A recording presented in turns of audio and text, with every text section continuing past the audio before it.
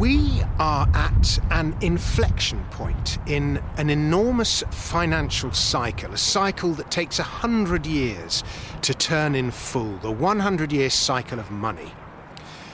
This cycle marked the beginning of the gold standard, the end of the gold standard, the beginning of the fiat standard, and now perhaps its end as we see the emergence of a new standard, the crypto standard.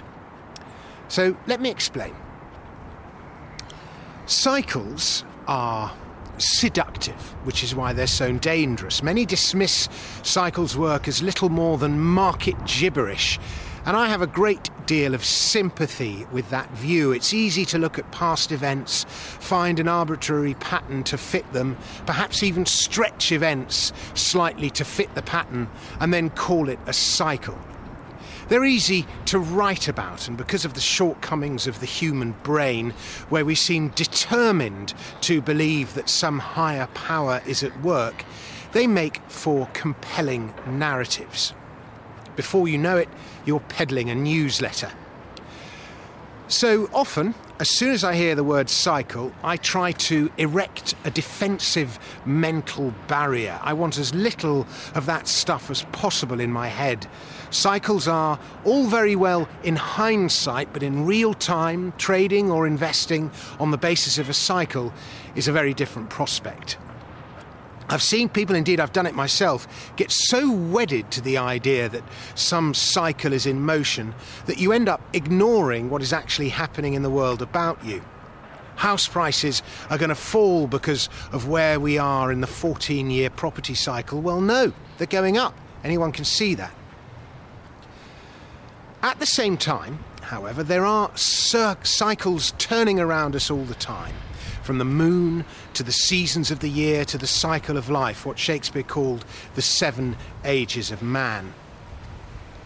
In financial markets, there are hype cycles, Kondratiev waves, the aforementioned 14-year cycle in real estate, the 4-year presidential cycle in US stocks, the 7-year crash cycle, commodity super cycles, demographic cycles, and Lord knows what else. Heck, what are bull markets and bear markets, good times and bad times, if not cycles? So, with that rather lengthy disclaimer in mind, let us turn our attention to the 100-year cycle of money. And by the way, this is a cycle I've observed. It's not an official cycle, it's a frisbee cycle. So, money is technology. What we use as money is often determined by the technology available at the time, usually communications technology. The first money sent across the Atlantic was sent by boat, Vikings or Basque fishermen or aboard the ships of Christopher Columbus, whoever you think got there first.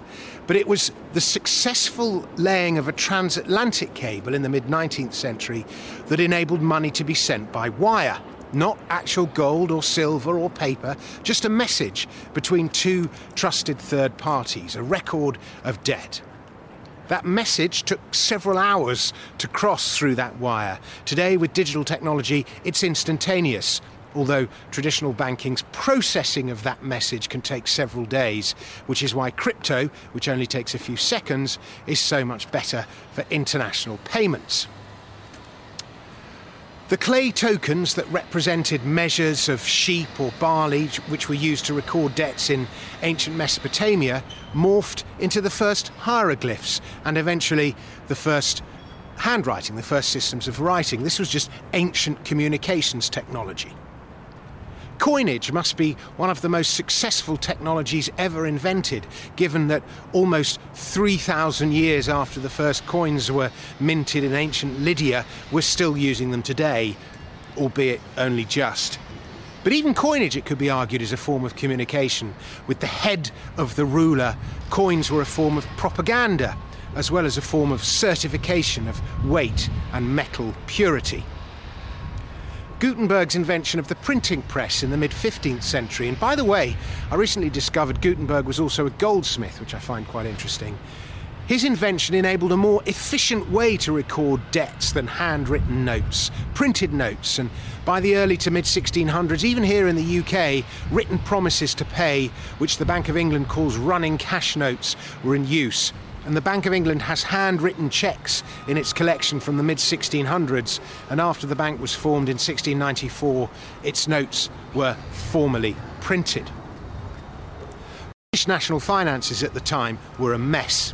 We'd just had the Glorious Revolution after decades of civil war, the lucrative hearth tax had been abolished, and King William III, William of Orange, was involved in various expensive overseas conflict. The Bank of England was formed with all this in mind to help raise the money the Crown needed to mostly fund its wars, and there was a run on British silver. It was worth more melted down as bullion on the continent than at its face value in the UK. Counterfeit coins were rampant, and the great scientist Isaac Newton was called into the bank in 1696 to oversee the great recoinage.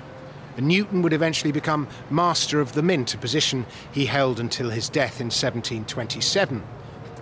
But in 1717, his report on the state of the gold and silver coin fixed the value of the guinea and effectively put the UK on a gold standard. It was perhaps an accidental gold standard. He'd set the price of silver too low, causing it effectively to go out of circulation. The guinea was a quarter of an ounce of gold, £1 sterling, fixed at 21 shillings of silver. So that is our first marker in this 100-year cycle, 1717. And at the end of the 18th century, Prime Minister William Pitt's policy of sending gold abroad to fund Napoleon's enemies on the continent, his gold coins became known as the Cavalry of St. George because of the image of St. George on the coins. This resulted in a shortage of gold at home in the UK. Then the cost of the war saw the UK abandon the backing of its gold, backing of gold to its paper money, and around the turn of the 19th century, inflation was running wild. So, as the war ended, we got another great recoinage, this one in 1816, to re-stabilise the currency. The first pound coin was struck, the gold sovereign, at just under a quarter of an ounce of gold.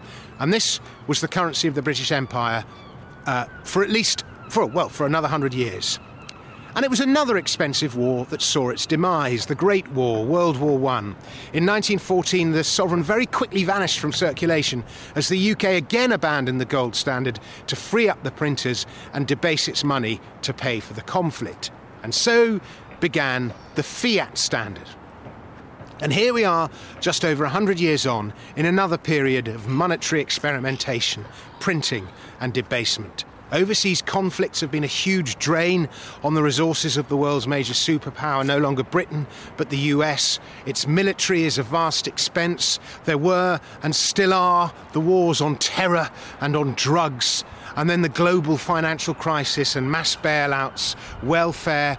Interest rates are being suppressed. We have this newfangled quantitative easing, QE.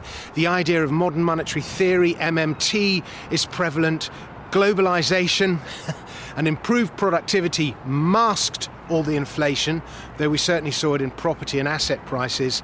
But supply chain failures and labour shortages now mean that inflation is much more apparent and harder to conceal. In reaction to it all, Satoshi Nakamoto devised his blockchain, and we got Bitcoin, which has spread to the mainstream, so much so that central banks are now evolving their own programmable money, CBDCs. Crypto money is the latest evolution in technology. Will the world embrace the next stage of QE, the ultra-loose MMT of central banks, or will the inflation be such that it embraces some kind of hard money standard, perhaps based on gold, which central banks own, or on cryptographic computer power, which they have little control over? Or will it be a bit of everything? As I say, we are at an inflection point in the 100-year cycle of money. Money is technology. I urge you to have some exposure to this latest evolution. Thank you very much for watching. I'll be back with another video very soon. In the meantime, please subscribe to my channel, and I'll see you very soon.